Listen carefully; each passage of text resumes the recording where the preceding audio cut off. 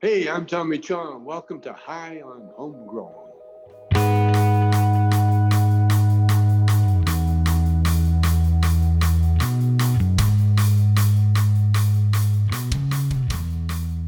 Yes, everybody, and welcome to High on Homegrown, the cannabis podcast from percysgrowroom.com. In this week's interview, we have the pleasure of speaking with Chris Duvall, who is Associate Professor of Geography and Environmental Studies at the University of New Mexico. He's also an author of a couple of cannabis books, and the one in specific that we speak about in this episode is his book called The African Roots of Marijuana. And it's really interesting, man. We had a great conversation with Chris and we discussed the history of cannabis, how it moved from Africa over to the Americas, and how it moved from Southeast Asia into Africa, and just how it was transported around the world, and how recently it was as well, which was surprising. Anyway, I'll leave Chris to do all the talking, and I hope you enjoy this interview. Roll yourself something nice, big fat one, get super high, and enjoy this interview with Chris Duvall. I think you'll enjoy it, and I'll speak to you at the end of this. See you in a bit.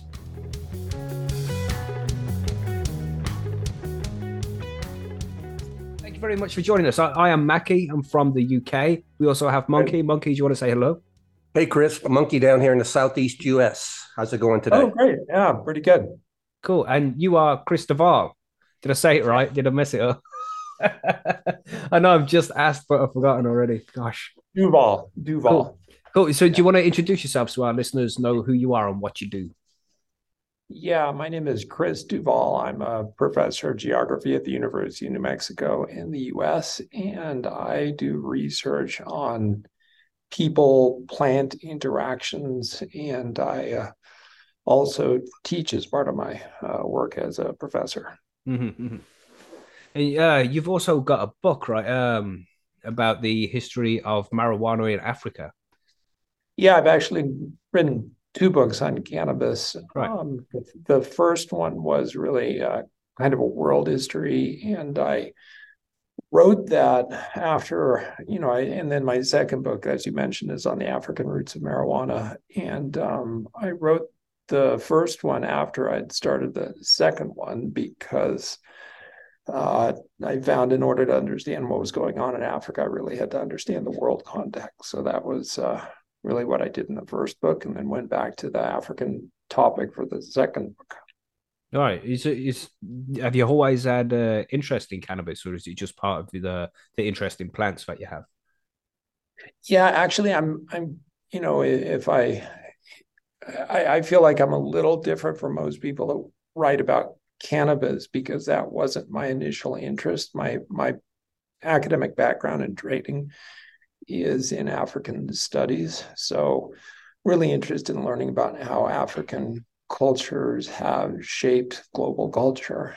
And so as I was doing research on people and plants in West Africa, I, through a series of connections in the literature, found reference to cannabis being called Angolan tobacco, which when you have plant names that include a geographic name like that, a lot of times that actually is meaningful for where the plant came from. Sometimes it's not. Sometimes it's, human ideas about plants and animals, as well. But seeing that, I became interested in it because obviously, like virtually everyone on Earth, I know of the existence of cannabis, know what it's used for, and found a really big literature about the plants past in Africa, alongside, present literature about its importance globally. And so I found it fascinating to learn about that and find that it was a really under-researched topic. People that have studied cannabis generally haven't studied Africa as much, and people who've studied Africa haven't studied cannabis. So it's kind of a space where I found a lot of work that could be done. Like groundbreaking. A lot of people haven't stepped foot there before. Yeah. That's interesting. It's not Angolan tobacco is what it was called, right? Yeah, there was, back in the 19th century really is where it's very well documented. It was called Angolan tobacco. It was called Congo tobacco. And really had those names because of the people who initially carried it to different parts of the Atlantic world. Most of them were from either Angola or Congo, or at least that's where they were embarked on slave ships, right? And so the plant traveled with slaves on slave ships. And when it landed in different points in the Americas, that's where people, initially encountered it, was from people that were coming from those different places. Right. And that naming came with it. Right, that's interesting. So it didn't exist in the Americas until a few hundred years ago, essentially. It came from Africa on slave ships and moved over to the New World. Yeah, and as the naming and taxonomy of cannabis is complicated, and it has been controversial. Mm.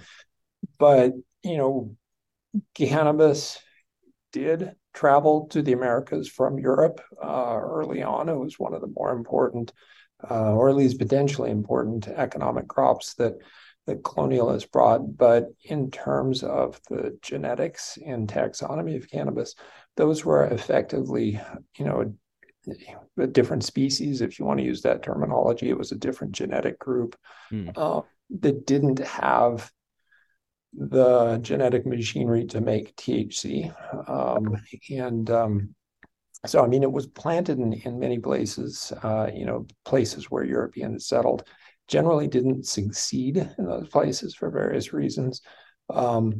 In temperate areas, it was able to grow, but, it was labor intensive, so the settlers didn't grow it. In low latitude areas, it just really didn't grow. It's not adapted to day length of tropical latitudes. And, so in those kind of low latitude areas, the plants that were introduced that were able to grow and became what we think of as marijuana, right?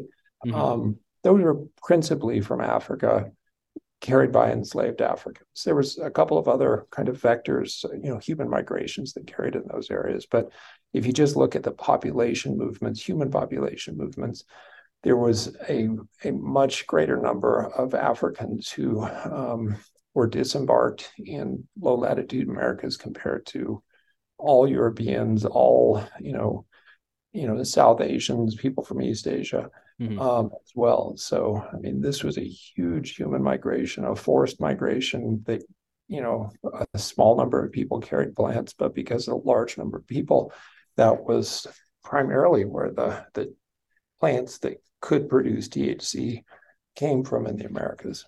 Right. So essentially, they were moving the cannabis that was high in THC, or at least have a decent amount of THC, and not just hemp. Yep.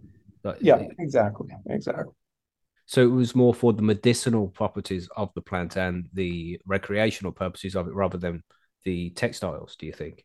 Yeah, for sure. And we have, good records of that from Africa. Fewer records from the Americas simply because there wasn't as much being written about enslaved people in the Americas. But within Africa, the primary uses were as a stimulant to take before working, before traveling, and, a relaxant, I guess, something to take at the end of the day to hang out with your friends and talk and things like that. But there's a lot of accounts of how this was used right before labor. I mean, a lot of porters, which were people that had, very difficult jobs, carrying 50 to 80 pounds on their heads for miles and miles for weeks and weeks. There was no other beast of burden really. And so these people had very difficult jobs. And there's a lot of accounts of them getting up in the morning, smoking and getting going. And of course, many people who are familiar with cannabis, marijuana nowadays, the sativa strains are a lot of times considered like a pseudo stimulant. And cannabis in sub-Saharan Africa was all, essentially the sativa strain. So, it makes sense that people are using it in this way. And a lot of those sativa strains from Africa as well, they have THCV in, which is seen as a stimulant. Yeah, and in that one, actually, it's tetrahydrocannabivarin is also looked at, physiologically as kind of being an appetite suppressant. There's a lot of accounts from, Southeast Africa. So, like the countries of Malawi and Zambia and neighboring areas, um, of people taking cannabis both to stimulate work and suppress appetite. And so over, time, over decades to centuries, the kind of selection of plants to serve those, pharmacological ends ended up producing these strains that are really valued nowadays because they have this THCV rich kind of chemistry. And again, people who know about cannabis, nowadays know that there's very few strains that actually have THCV rich kind of profiles. Yeah, for sure. Durban poison being one of them, I think. Yes. Yep. But like you say, there is very few strains nowadays with the THCV in it. It's a Yeah, shame. Congolese, a few other African strains, but yeah, definitely African. Yeah, and so I mean that's another thing that to me is really important to see is that these historical documents of why people were taking the drug and what effects they had experienced aligns with what we know nowadays about the chemistry of it. Because if you look at historical documents, it's from the perspective of whoever wrote it, and these are all written by Europeans outside of observers, and so there's lots of problems in how Europeans frame drugs and drug use around the world, from Europe itself to every other corner. And so it's, you read the stories about people behaving crazy or doing things like that. It's sometimes hard to understand whether they're actually observing, writing what they observed, or if they're just kind of projecting these stereotypes on it. But in these cases where we can see, look, the Europeans say that the African peoples are using the plant as a stimulant, as an appetite suppressant. Well, that aligns with the chemistry that we know of. And you mentioned Durban poison, things like Malawi gold and Angola red.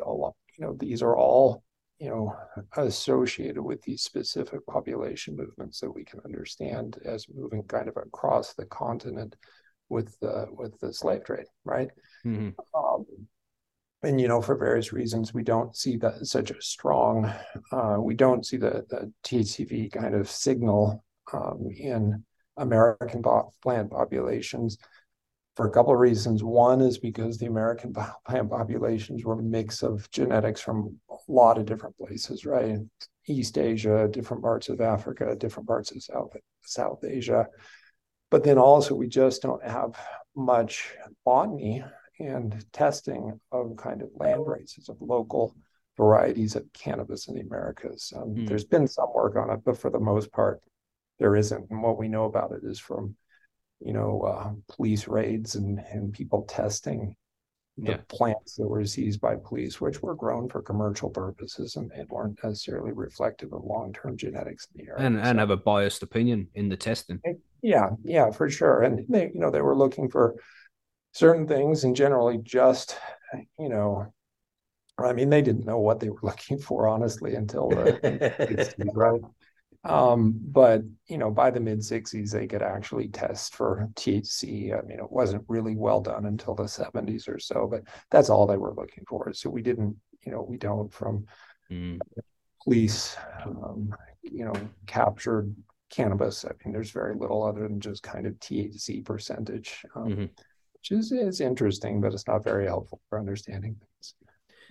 Because it has been cultivated for the last 100 years to try and increase the THC levels in it.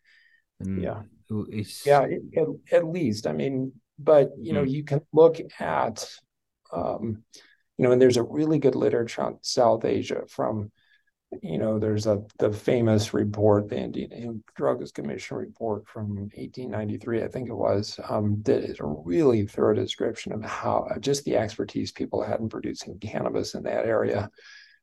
But cannabis knowledge in South Asia is very well documented for centuries before that. And there's been centuries, millennia of expertise of selecting plants for desired outcomes. And a lot of that would end up, increasing THC content.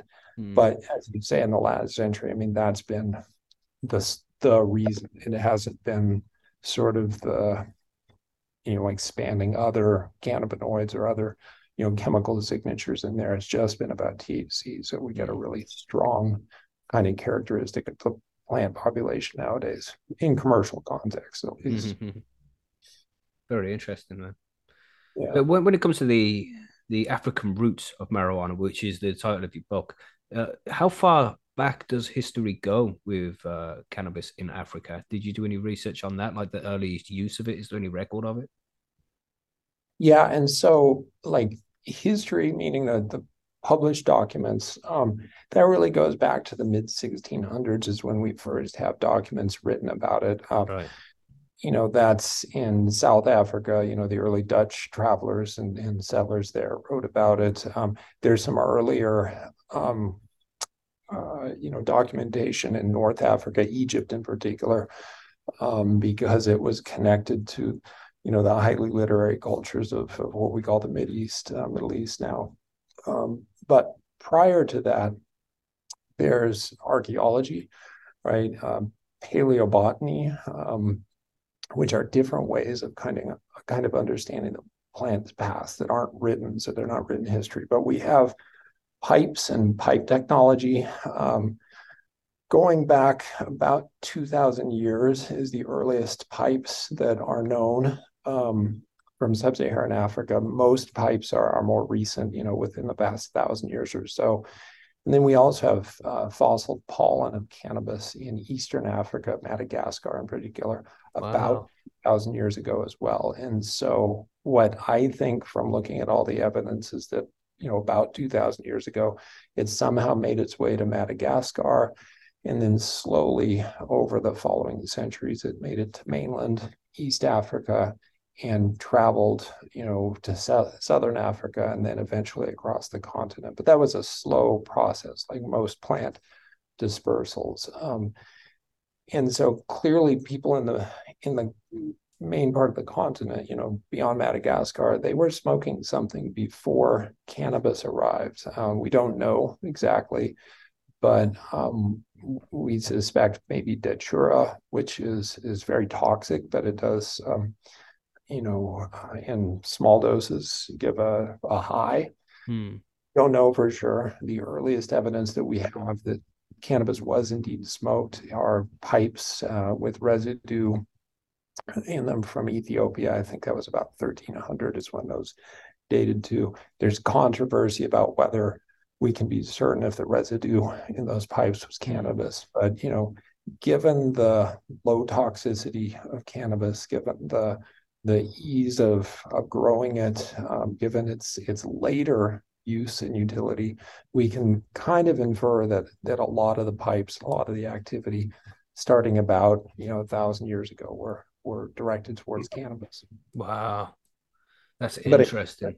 But it's important to say, really the old part of cannabis in Africa is just the eastern half of the continent. West Africa, there's a lot of places that really didn't have any cannabis, no knowledge of it until, the mid 1800s or later. So wow, that soon. That's crazy. Yeah. So and so places like Sierra Leone and Nigeria, the earliest evidence we have there is only from the 1840s, 1850s, something like that. A lot of that was transported by enslaved people from Central Africa, right? The British, when they suppressed the slave trade, captured slave ships and resettled people in West Africa. And we have a lot of evidence in Sierra Leone in particular that the people that they landed there, the enslaved people that they freed into Sierra Leone, were carrying the seeds. They brought the seeds, they brought the knowledge of it as well. So that's not across the Atlantic in the same way as going to Brazil or Cuba or something, but it's the same enslaved migration that ended up in Sierra Leone. Is very well documented there. But again, that's 200 years at most. Yeah, it's not very long ago, really. Yeah. So where does like indica come into this? Stuff from the Southeast Asia and the Middle East. Where does that come in with did that make its way into Africa at any point? Can you tell? Yeah, probably not to sub-Saharan Africa, but definitely to Northern Africa. So, Egypt, Morocco, that area. Hmm. Mhm. It's difficult to know because obviously you can't test the genetics of a plant, in the past. And the descriptions again are coming from European observers. And so it's kind of hard to know exactly what was going on. But based on current biogeography, like the distribution of the plants and what we can get from the historical documents, the indica really is kind of in northwestern India is where we can think of it as being most important. And it kind of appears to have dispersed, east, or I'm sorry, west from there, into, modern Iran, into the Middle East, across North Africa. And so that's where we really see that. And in those areas, you see the accounts of cannabis being used more commonly as a strong relaxant, right? That people would use it and they would be, Couch couch, lock. Yeah. Couch lock, couch Jinx. lock. Yeah. is what you would see in the accounts. But at the same time, there was clearly, stimulant type effects there. Probably there was multiple strains that farmers were managing for different markets, because in North Africa, in the Eastern Mediterranean, so Turkey and neighboring areas there, you still have accounts of laborers using it as a stimulant. So it's malleable. There is a power of suggestion, but there's also a physiology to it. There's a pharmacology to it. So we see kind of these different effects, likely associated with different agricultures, different strategies and plant selection that is familiar to producers nowadays, but have existed since people grew cannabis, really. Mm-hmm. Crazy. So you are in New Mexico, right? Yes. Is New Yep. Mexico legal now? Oh yeah. Oh, Yeah. cool. For They adult use legalized. as well as medical. Yeah. Yeah. And it was medical. They actually passed a medical law here in like 1978. I think it was the first one passed in the US, but it was Wow. never enacted for various reasons. And they enacted medical, I think, in 2012. And adult use opened just about a year ago. It was passed in 2021, and I think it was April of 2022 when the market opened, and they've sold lots again, hundreds of millions. No, I don't remember the exact figures, but a lot. It's been very successful, and that's even though we're bordering Colorado, and Colorado has captured the market in this region Right. for a long time. There's a strong market here. Yeah, but you're also bordering Texas, which is a market that you Yeah. have now an opportunity to capture.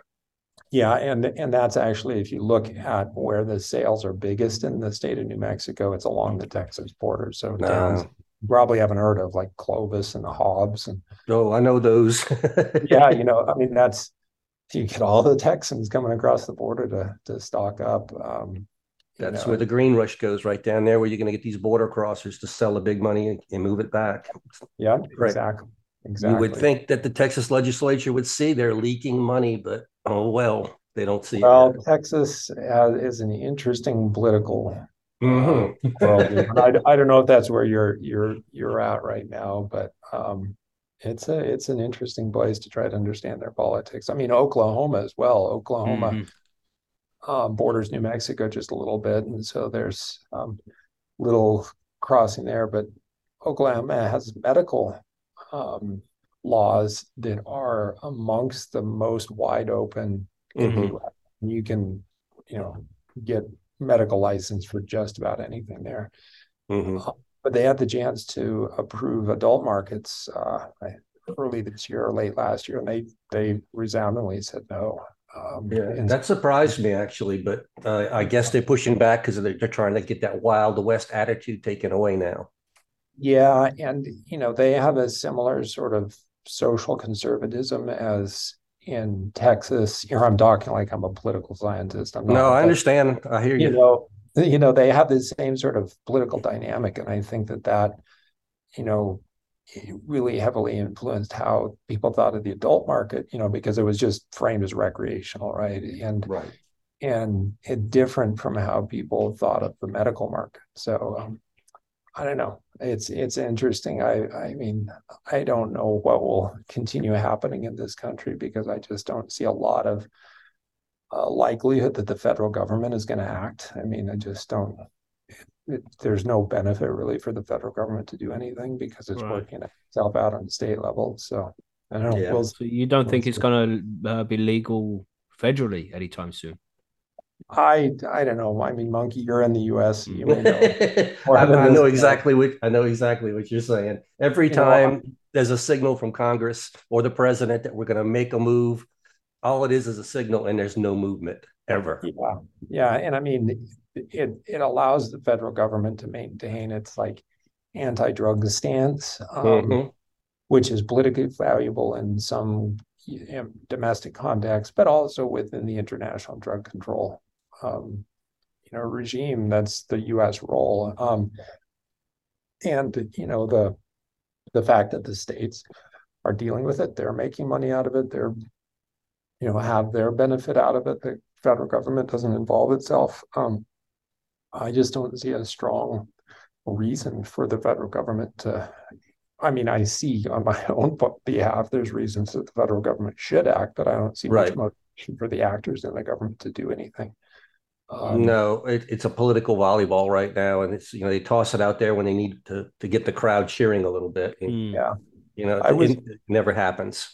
Yeah, and I was really curious way back in 2016 if Hillary Clinton had been elected, what Obama might have done in his last, his lame duck period before she would have been inaugurated. But obviously that didn't happen. But there may be windows like that where there's a president or some other leader who has nothing to lose by doing it because they're a lame duck, and so they Mm-hmm. might act. But given the regulatory structure, I don't know if that would really do anything either. So Mm. Yeah, but you, it's looking at interesting. the largest cities in America, we have 22 states now that are recreationally legal. I would think you would have to say agree with it. I haven't done the math, but we have more than 50% of the American population has access to recreational cannabis, and the government is still in denial about this. Yeah, yeah, and so it's interesting and to kind of see it as as I'm an American citizen being a participant in that kind of Mm-hmm. abstract sense, but look, my academic focus on Africa, kind of looking at what's going on that continent with legalization or even decriminalization. There's a lot of disparities that people in Africa are seeing, in terms of laws and law enforcement and access to the wealth of the markets that are emerging for cannabis that just aren't available to most people in Africa. So, Right. interesting to see in the global context as well. Exactly. Mm.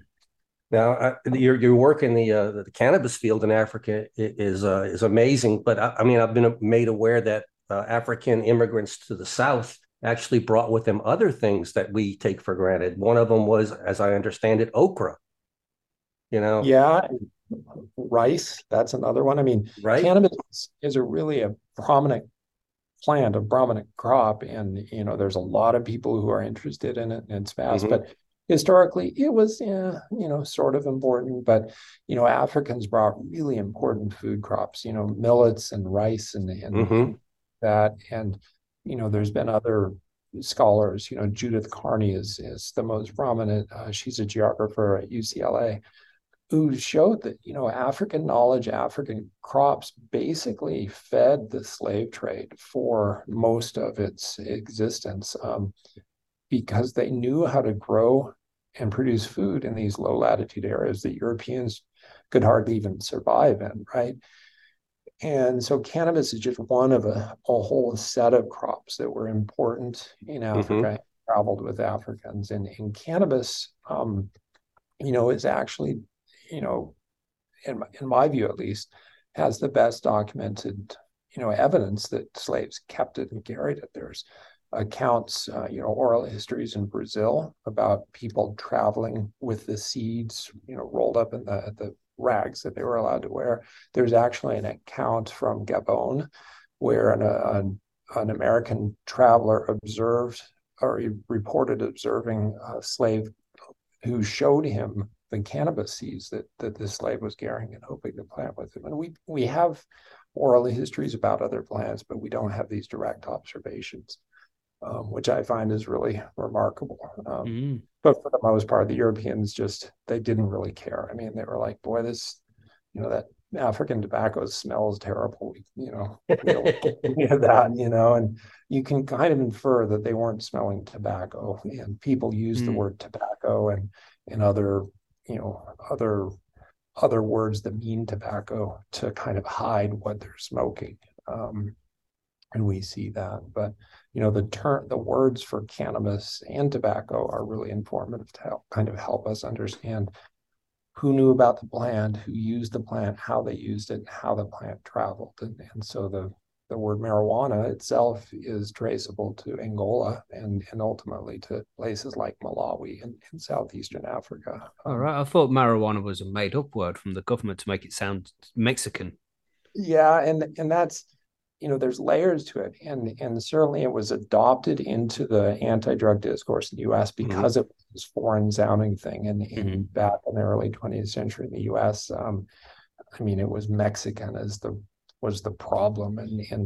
And so anything that would make it like kind of associated with these racist ideas and xenophobic ideas was beneficial. But if you look at the term in Mexico, right, it's just one of many terms in the Americas that is similar, right? So you have marimba and these are historic, right? I don't know for certain how they're used nowadays, but I know that term in Colombia was used up into the 1970s.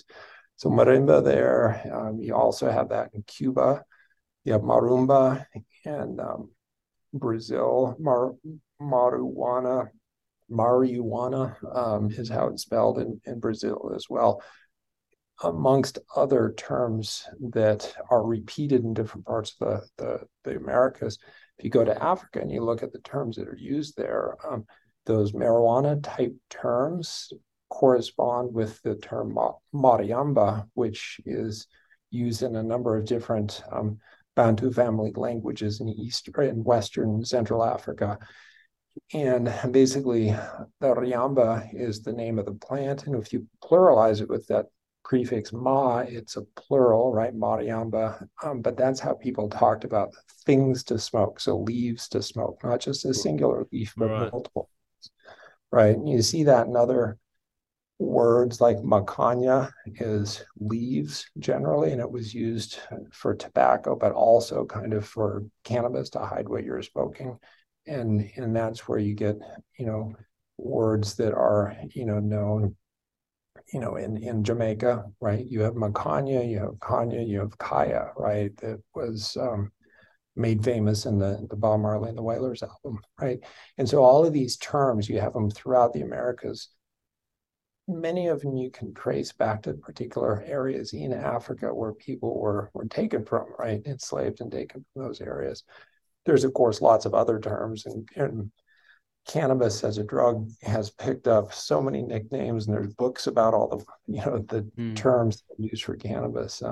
It's kind of messy in some senses, but if you look at the roots of where these terms are coming from, a lot of them go to Western Africa. Some of them go to Eastern Africa as well, where you had a minor migration pathway of slaves from places like Mozambique to Brazil.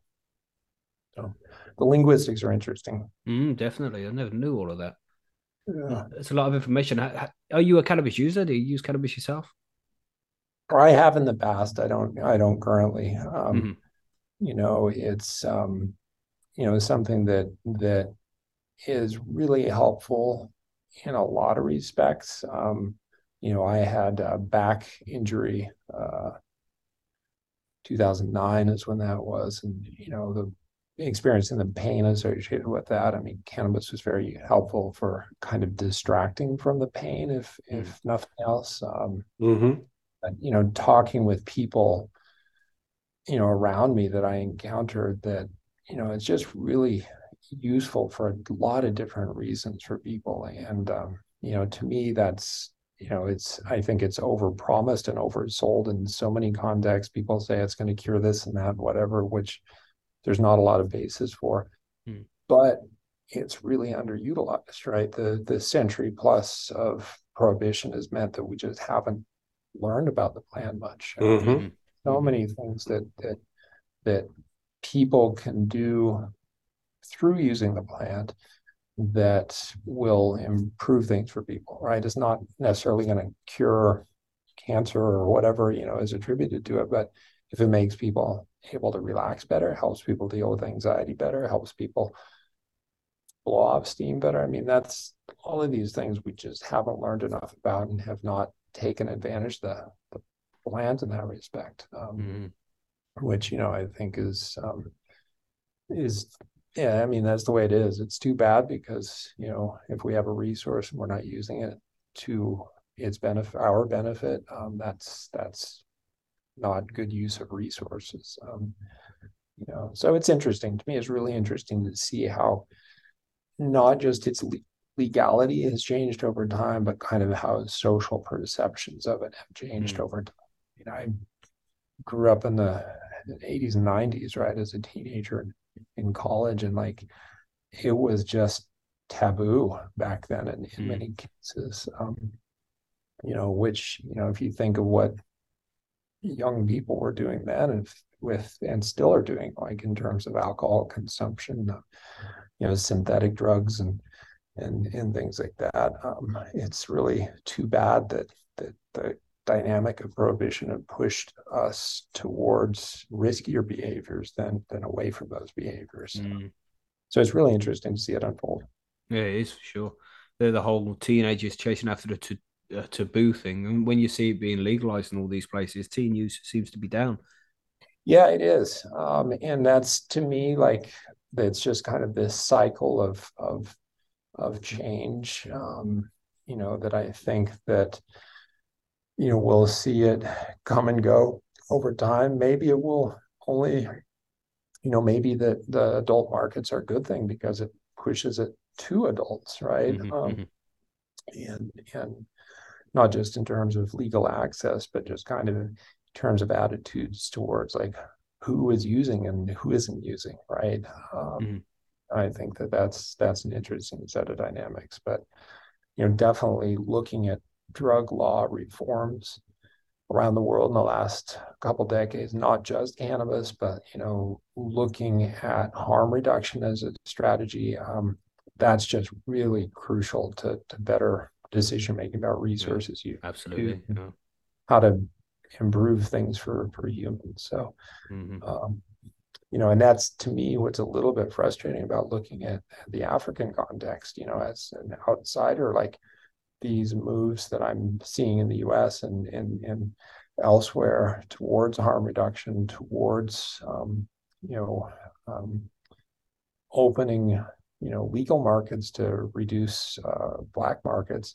That's just not happening in many places in Africa. South Africa is really the only place that has moved in that direction. The other places where you can, the headlines say that like Lesotho legalizes cannabis. It's not really. It's just licensing particular companies to grow a small number of plants for export markets, things like that. So it's too bad that governance is making it so this kind of decriminalization, legalization, harm reduction is not proceeding evenly across the globe, which is too bad. But each society has its own decisions to make. One day I think we'll get there, but it's going to take us a while. Yeah, but I mean, just seeing what's happened in the last 25 years. I mean, when I would have, the late 90s, I would have guessed that California's medical marijuana law. And I was living there at the time. I don't remember what specifically I thought, but generally it was like, this is a California thing, and that's just the way it's going to be, and we'll never see it expand beyond that. It's been remarkable. I mean, the fact that there's a liberal medical market in a place like Oklahoma. Yeah, that seems to be the most shocking thing for most people. That Oklahoma Exactly. did it, and Oklahoma did it the best. Apparently, is the And most lenient, at least. yeah, Monkey, you might know better than I do. South Dakota, I think, just passed adult markets, or at least they were looking at doing that. I don't know if they actually passed it. Do you have any idea? Let's see. Was South Dakota the one that passed it and got it pulled back by the governor? Oh, okay. Well, Uh, even just getting I that think far, that was one of them. That one of the Dakotas. Now, there's so many of the laws that I'm trying to remember. I'd have to sit there and look it up right now. But one of the Dakotas, the population said yes to adult use, but they came back with a loophole in the law, basically saying, "Wait a minute, the law has to do one thing at a time, and you can't say it's legal for adult use and anybody can do it because that's more than one thing at a time." So that we're going to have to go back and piecemeal the law. Like, okay, it's legal. Okay, here's a license fee. Okay, here's the next step. But yeah, yeah, it's political maneuvering that you see this quite a bit in all over the country. Your advocates versus your foes, and the foes will use their state laws against it. And I mean, it happened in Mississippi with Governor Tate over there. They passed medical marijuana, and he turned around and says, "Nope, you can't do this." And so he pulled it back, and they had to push it through him. Oh man, this is the South. You know how it is down here. yeah.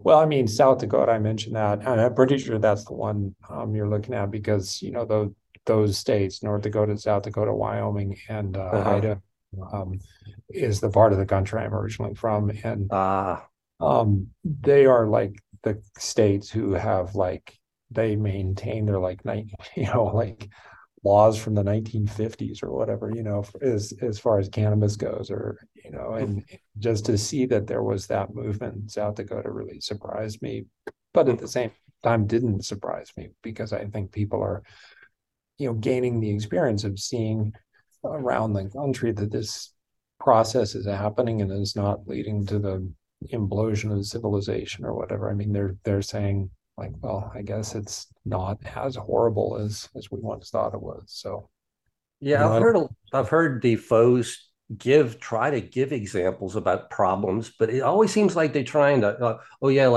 and I'm not advocating any of this. Before any listener says anything, they'll say, okay, a kid brought gummies to school and three kids got high. That's the Yeah, parents' problem. That's not the cannabis's problem. That should have been locked up.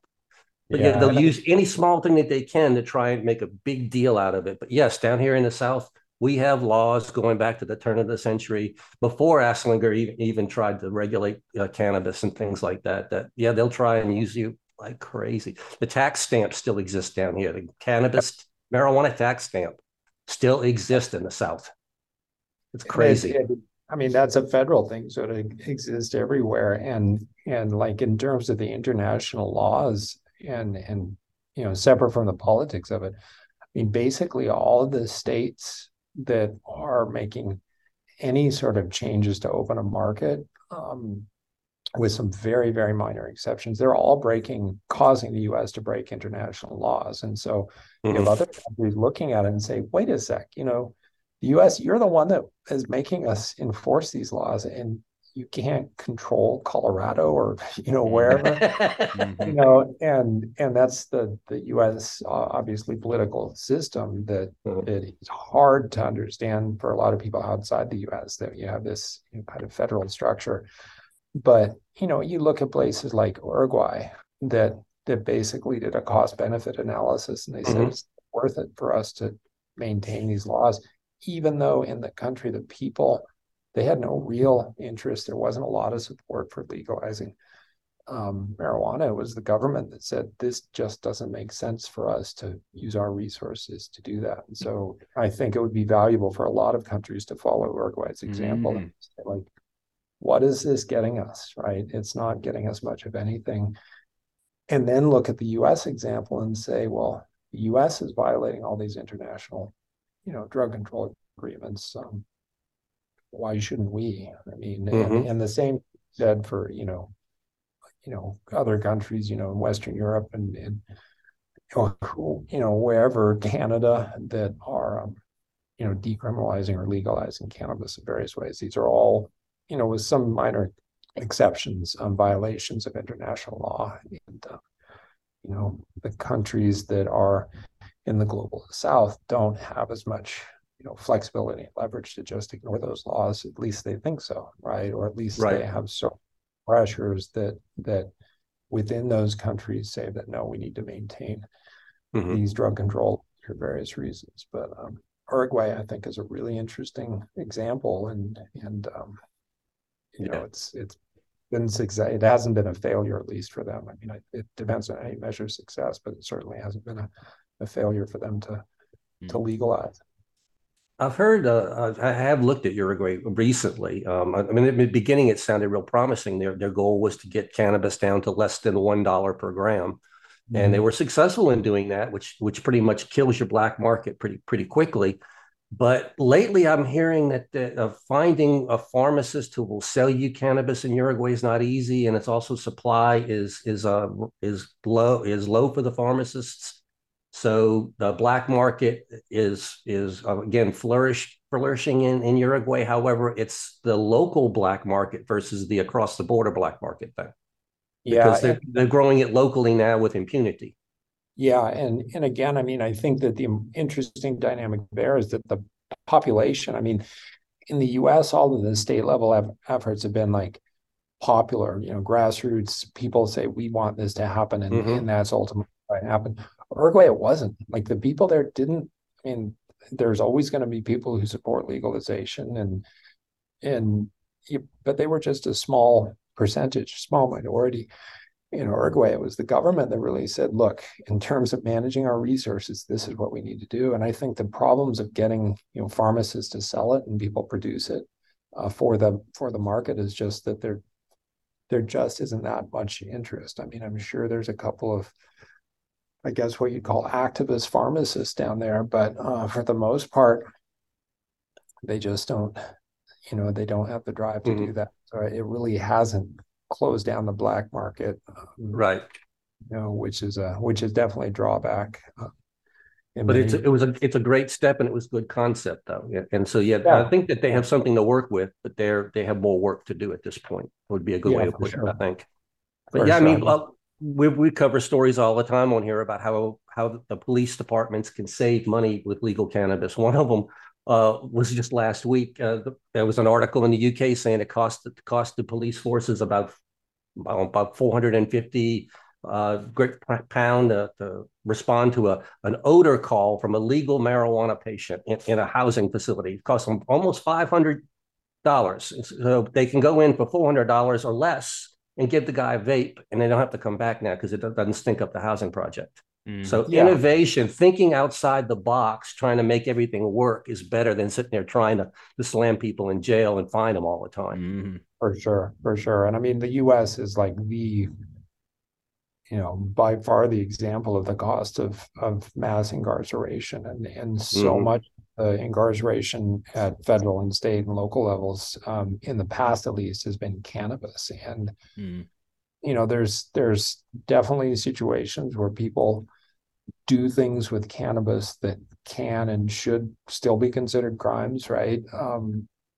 But for the most part, like, you have these, the enforcement of crimes for possessing a joint or possessing a very small amount of cannabis, or being observed consuming it in public, whatever the case might be. I mean, these are really minor. And you can, here in New Mexico, I mean, you can see people drinking and doing dangerous, horrible things with other drugs, that that really should be the focus, right? Not just simply having or possessing, cannabis or cannabis in particular, but like looking at the behaviors and uses that definitely need to be controlled, right? Getting high and driving, but all your resources that, rather than like, stopping and frisking somebody and jailing them because they have a joint in their back pocket or whatever. So, I think that the police agencies are seeing that advantage in terms of being able to shift resources elsewhere. I also think that's kind of a reason why there's less motivation on a federal level to fully legalize, because it's very helpful for prosecutors if somebody's busted on one thing and they happen to have cannabis with them, well, you add to their charges that way, right? It's very useful if you, from the perspective of a prosecutor. So I don't see a lot of, I see that as being a reason why the federal government might want to maintain the status quo. Yeah, and that's pretty much why our advocate market is against this, because it leaves that to the discretion of the law enforcement officer. It's not an even thing. I hate to say it, but if my face is white, I'm going to get off easier in the South than if my face is black. For sure. Not just in this I will have to admit it, and I will apologize for the statement if it offends anybody, but it's true. Well, yeah, and there's been a lot of research and looking at disparities in arrests. These are international human rights organizations that have done this research. Human Rights Watch is the, Amnesty International, and racism, long pre-existed, anti-marijuana or anti-drug laws in the U.S., but drug laws have been a point where you can, enforce this kind of Jim Crow reality through mass incarceration, right? And I'm white, right? I'm middle-aged white guy, right? I'm in a position that I don't experience social issues and social problems as do many other people in our society. But to me, the main reason that cannabis should be legalized federally and in all states is because that reduces a point at which racist, law enforcement can be, exercised. It's not going to remove racism. It's not going to remove, the driving while black, for instance, conditions, but it's a demonstrated center of racist law enforcement. So if we can reduce that or eliminate that point of possibility, that's why we should do it if nothing else. I'm all for it. Yeah, by all means. Let's make this thing fair for everybody. Yeah, and that goes, and I doubt there's any, many at least listeners to your podcast that think that cannabis is dangerous or bad or whatever. Even if people think that cannabis is dangerous or bad or shouldn't be used, whatever, they should still support legalization just to reduce that point of racist law enforcement, right? Step in the right direction, but get your police officers out there handling public safety and stop chasing this little, I hate to put it, the stupid little plant that everybody loves so much. It's not harming anybody, but there's a lot of other things going on out there. I mean, we've heard about some really bad things in the U.S. lately, and I don't want to bring up too many of them because we'll get YouTube flagged. Yeah, and that's important to kind of think about it in context. And I think that that's part of a reason on state levels that there is this action, this motion towards legalization or decriminalization. I mean, even people in places where cannabis doesn't have a history of positive reputation, South Dakota, Oklahoma, we keep bringing those up, right? People see that there's bigger problems, right? There's bigger things to worry about, and I think that that's a good thing. Again, I think it's too bad that it's not globally uniform. There's places around the world where, it would be good to shift resources as an outsider looking in to shift resources towards bigger problems.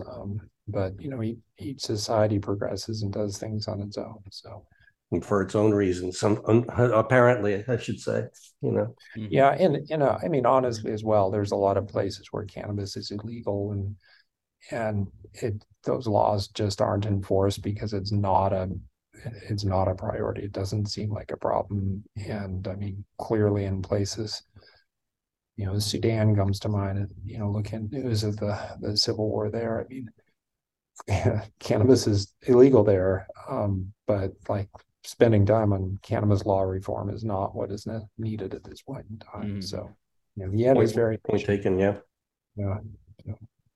So when it comes to your book, because you focused on Africa, Do you see any time in the future that you might? I mean, what made you focus on Africa in the first place? And do you think that you'll expand to talk about cannabis in the Middle East at some point? Well, I mean, I've been focused on Africa since the early 1990s. That's when I started studying in Ghana, and then most of my time I spent in Mali and a little bit of time in Guinea-Bissau. So I focused on Africa long before I um, focused on cannabis for anything other than Right. individual enjoyment, I guess. Mm-hmm. But moving forward, what I find is really interesting, the relationship between cannabis and labor and cannabis and class. Historically and presently, it's really been a drug, a subsistence resource for people who have few other options, right? And so has been used by hard laborers, enslaved people, porters, I've mentioned in the African context. And even nowadays, even though the demographics are changing, the social meaning of it is changing, that it's becoming something that's acceptable in middle and upper class uses. If you look at epidemiologically, it's still associated with working classes, lower social economic classes, and trying to understand that relationship, why that is, I think is interesting. And what I'd like to do is look at hemp in that context, because you'll see discourse about hemp will save the world, and hemp was so incredibly valuable until Anslinger came along. But if you actually look at the history of hemp, it really reached its high point in the early 1800s, and after that it kind of declined in importance for various reasons. Other plants became more easily and readily accessible. So things like jute is produced in South Asia, or flax and different types of agaves, sisal, a number of different plants became more and more important and kind of pushed hemp out of its uses. But the other reason is that it was really labor intensive and people just didn't want to use it. So for much of the last several centuries of hemp's prominence, it was forced on people, right? It was prison labor, it was slave labor in the US. It was in the UK, if you went to the poorhouse, right? If you went to prison, a lot of what you were doing was working on hemp industries, because it was something people just didn't want to do. So I'm really interested in looking at that. Cannabis in the Middle East, that would be something that really needs to be studied. Cannabis in Iran really needs to be studied. There's language issues there. My Arabic skills are very low. I don't have any Farsi skills. So we really need to have people who are able to engage in those languages and kind of understand what's going on there. There's a couple of Egyptians who are doing interesting research, but we really need to diversify globally, like who is doing this research. But hemp is kind of what I'm looking at nowadays. Cool. It's interesting. It's an interesting plant too, and it's part of cannabis. It's a type of cannabis. Yeah.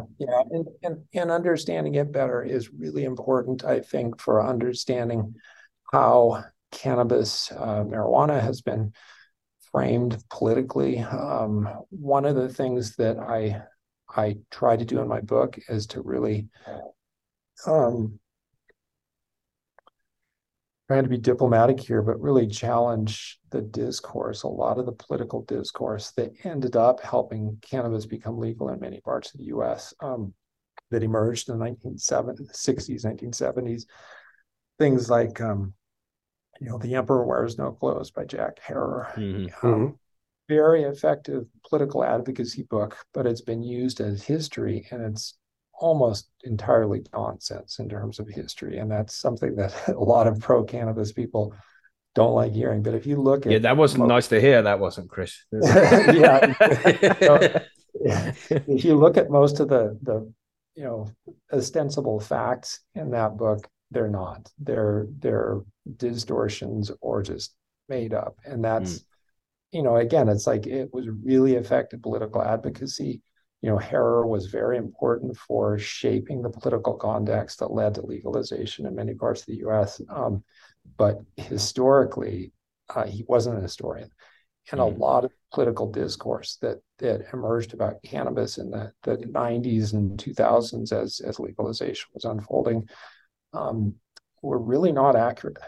And so what I think is important is to acknowledge that cannabis is underutilized, acknowledge that marijuana isn't, going to melt your brain and kill people or whatever, but also that it has baggage, right? It was a plant that traveled with slavery. It was used by slavers to control slaves as much as appreciated by slaves. Really grapple with the reality of the history. I mean, the fact that cannabis hemp was essentially unimportant economically in the 1920s, 1880s in the U.S. That meant that, the Marijuana Tax Act, right, the Stamp Act in 1937, it really didn't affect any industry. I mean, there was hardly any hemp being grown at that point in time. And that's contrary to what a lot of the discourse about cannabis has been in terms of reasons for its legalization, is talking about how it's just, hemp will save the world, right? You've seen that was a slogan you see on bumper stickers and stuff. It's really not an accurate portrayal of hemp in the past. I mean, this was also a product that was associated with exploitation, right? Slave labor, prison labor. That's what kept cannabis hemp in the market as long as it was there. I mean, in the 1800s, it was primarily Russian hemp that was useful worldwide, and that depended upon the serf labor system that they had. Their cheap labor made it possible. So, again, like challenging, political activists to say, okay, you've made a lot of progress. We're at a good point. Let's be real, though, about the fact that this plant carries baggage for various reasons, and not just keep saying the same things, about Queen Victoria using marijuana. She didn't. Let's be honest here. And so that's what, partly what drives me in the research, not to say that would be a good book to read, man, with all, just debunking all of the myths that have been, just turned into cannabis law, like not LAW law, but LAORE law, that kind of law. And I mean, the Queen Victoria thing is fascinating, because that goes to, these early 1970s pro-cannabis writings, and it's become part of the political discourse. But really, how Queen Elizabeth did use marijuana was that she benefited from plantation systems and slave systems where the indentured South Asian laborers produced sugar, right? The enslaved Africans who produced rubber and sugar and stuff. She was making money off that. Her empire, her personal wealth grew because these people were using cannabis in order to do the work that they were forced to do, right? And so she was using it, but indirectly, right? She was never prescribed and she never used it. And that's the challenge, I think, before, pro-cannabis activists, is to say, look, yes, this is a plant that should be better understood, should be more widely accessible, but it's not a plant that has no bad sides, right? Darkins historically here. And let's think about that. What does that mean, right? And for me, it means that we really need to recognize that this is a plant in terms of marijuana, right, that really is valuable for the people who have very few other options, right? Cancer patients who've lost appetite, right? People who have, need palliative care. It's really effective in those contexts. And historically, that's what we see as well, right? Enslaved people, exploited labor. They had no income or very little income. They had very few resources. This was something that was available to them, and it was very effective. And so embracing that history, I mean, it's not an easy thing to embrace, but to say, look, this is something that has this history of helping those who had very few options. What can we learn from that? And that's, to me, better than making up things. George Washington used marijuana. He didn't, right? And just being more honest about that, and kind of understanding that in order to create something new, we move forward. As they say, man, the truth might hurt, but it's always right. Yeah. I think that's a good way of thinking of it. It's been very interesting talking to you. We've kept you for a full hour now, a little bit over, and I know you probably have many, many other things to do. But it's been a very insightful conversation, man. We want to thank you for coming to join us, Chris. Yeah, it's been great to talk, and I look forward to learning and hearing more of your work. It sounds great. Yeah, thank you. Do you want to tell people where they can go and check out more of your work? Or do you have a website people can go to? Where can they buy your book, The African Roots of Marijuana? And maybe will you be making a book in the future? Yeah, so the most recent book is The African Roots of Marijuana. It's by Duke University Press. You can get it wherever you buy books. Find a place. Everywhere. Amazon, everybody, Amazon. In all all Amazon, good bookstores. Waterstones, right? Yeah. So Amazon's a good place for it. The first book, I wrote a book 2014 just called Cannabis. You can buy that all over the place. If you're good at searching. It's a great title. Yeah. If you're good at searching on the internet, somebody has scanned PDF up there, so you can get that for free. Right. So dig around, you'll find it. And so that's there. But I'm easy to contact. I'm a professor at UNM, so Duvall at unm.edu, and track me down, and glad to answer questions if I can. Awesome. Nice. Yeah, man. So it's a shame to let you go, really. I mean, there's so much more we could talk about. I mean, maybe in the future, if you do start that new project on that new book there about busting cannabis myths or whatever you're going to call it, then you're always welcome to come back and talk to us about it, about the research that you figured out, things like that. You're always welcome to come back and come and chat with us if you want to.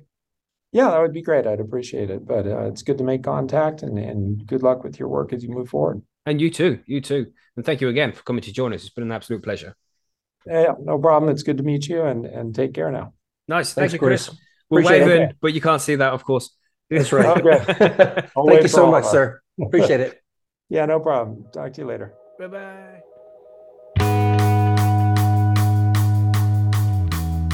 And there we go, everybody. I hope you enjoyed this episode. If you want to know more about Chris Duvall, then all you have to do is Google search. That's the best way, because he has so many links out there and loads of information about him. So the best thing to do to find out that information is just Google Chris S. Duvall. That's Chris, C-H-R-I-S, with Duvall, which is D-U-V-A-L-L. So you'll be able to find loads of information and where to find his books from there. So I hope you enjoyed this episode. Thank you, as always, for downloading and listening to the show. We appreciate every single download, and that includes this one, which you have done. So thank you very much. And head out there and find out more of our interviews. If you go to our website, highonhomegrown.com/interviews, you'll see loads of interviews there, nearly 100 interviews from legends from all over the cannabis world. So go and check out the website if you haven't done that already. There's loads of episodes over there. But of course, you can also find us on iTunes, Spotify, Deezer, Stitcher, all of the major podcast networks. So whichever one you prefer to use, go to your favorite podcast provider, search for High on Homegrown, and download all of our episodes. I hope you enjoy every single one of them. But anyway, thank you again for downloading and listening to the show. And we will catch you on the next one, which is Friday, for the grow guides about how to grow purple buds. Have a great week, everybody. Stay high, stay safe, and we'll see you then. Goodbye.